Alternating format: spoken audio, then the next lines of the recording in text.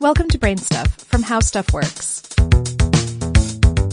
Hey, Brain Stuff, Christian Sager here. Have you ever been taking a shower, gently scrubbing your body, maybe singing Boston's More Than a Feeling, when all of a sudden the water becomes scalding hot, potentially burning your special downstairs area?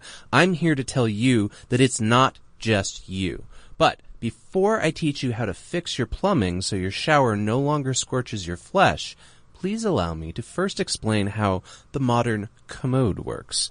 A common configuration of pipes in homes is what is called a trunk and branch system. It's like a tree with one large pipe, the trunk, that has several smaller pipes branching off to things like your sink, your laundry machine, your shower, or your toilet. If one of these pipe trees' branches needs water, like for instance when you flush your toilet, there's less water available for the other branches on the tree. There are around 3 gallons of water in that tank on the back of your toilet. So, when you pull the handle, it flushes all that water to send whatever you've disposed of down the sewer pipe.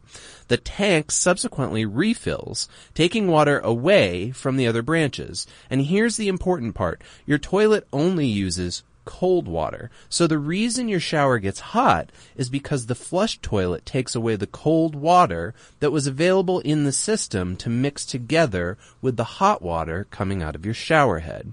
And if you're like Goldilocks, you probably like your shower not too hot and not too cold, but without cold water in the mix, all that is left is nuclear hot lava that will melt your epidermis off. And it's not just your toilet that can contribute to this problem. Any appliance using cold water can steal it from the shower. Washing machines, sprinklers, even bidets. There are several ways to fix this water temperature problem, and I'm going to present you with a few. The simplest method is to adjust the valve under the toilet's tank. Most of the time, these can be tightened so the toilet takes longer to fill. Unless you're the kind of person who is constantly discharging bodily waste, and that's probably something you need to have looked at, you probably don't need the tank to be primed immediately. This will take less cold water away from the shower. A similar simple solution is to place an object like a brick or a human skull inside the tank so it doesn't use 3 gallons every time you flush.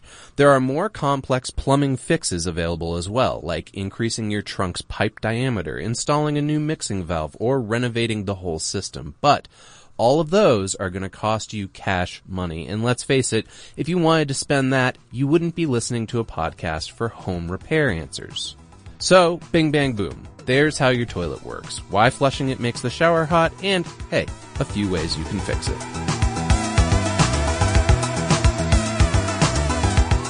Check out the Brain Stuff channel on YouTube. And for more on this and thousands of other topics, visit howstuffworks.com.